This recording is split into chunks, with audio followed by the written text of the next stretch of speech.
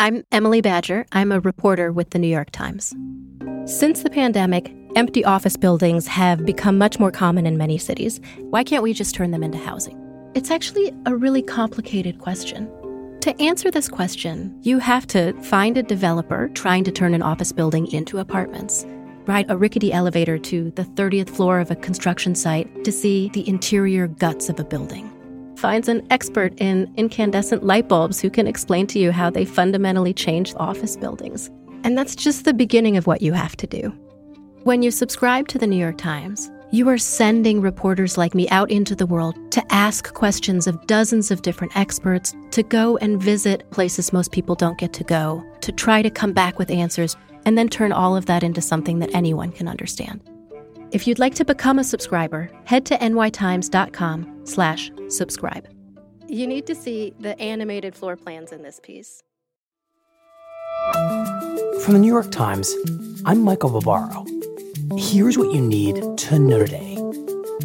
On Monday, Ukrainian forces struck a major blow against the Russian army, using American-supplied rockets to strike a building where a large number of Russian soldiers were sleeping. According to Ukrainian officials, the attack in eastern Ukraine killed as many as 400 Russian soldiers.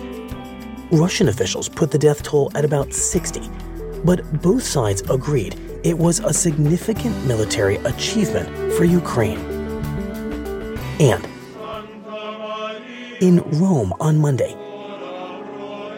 tens of thousands of people paid their final respects to former Pope Benedict XVI, who died over the weekend at 95 and is now lying in state inside St. Peter's Basilica in Vatican City.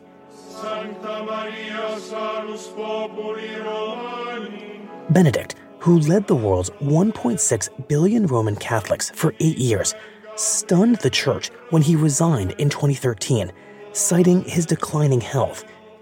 In doing so, he became the first living pope to resign in nearly 600 years.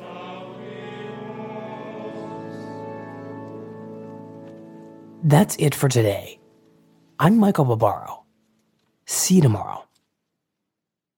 This year, a very important public figure turns 80. He sent us his wish for his birthday. My wish is for everyone to practice wildfire safety, because only you can prevent wildfires. That sounds easy enough. Bet you don't know who it is. Nah, of course you do. It's Smokey Bear. Let's all make sure Smokey's wish comes true by learning his wildfire prevention tips at SmokeyBear.com. Because Smokey Bear lives within us all. Brought to you by the USDA Forest Service, your state forester, and the Ad Council.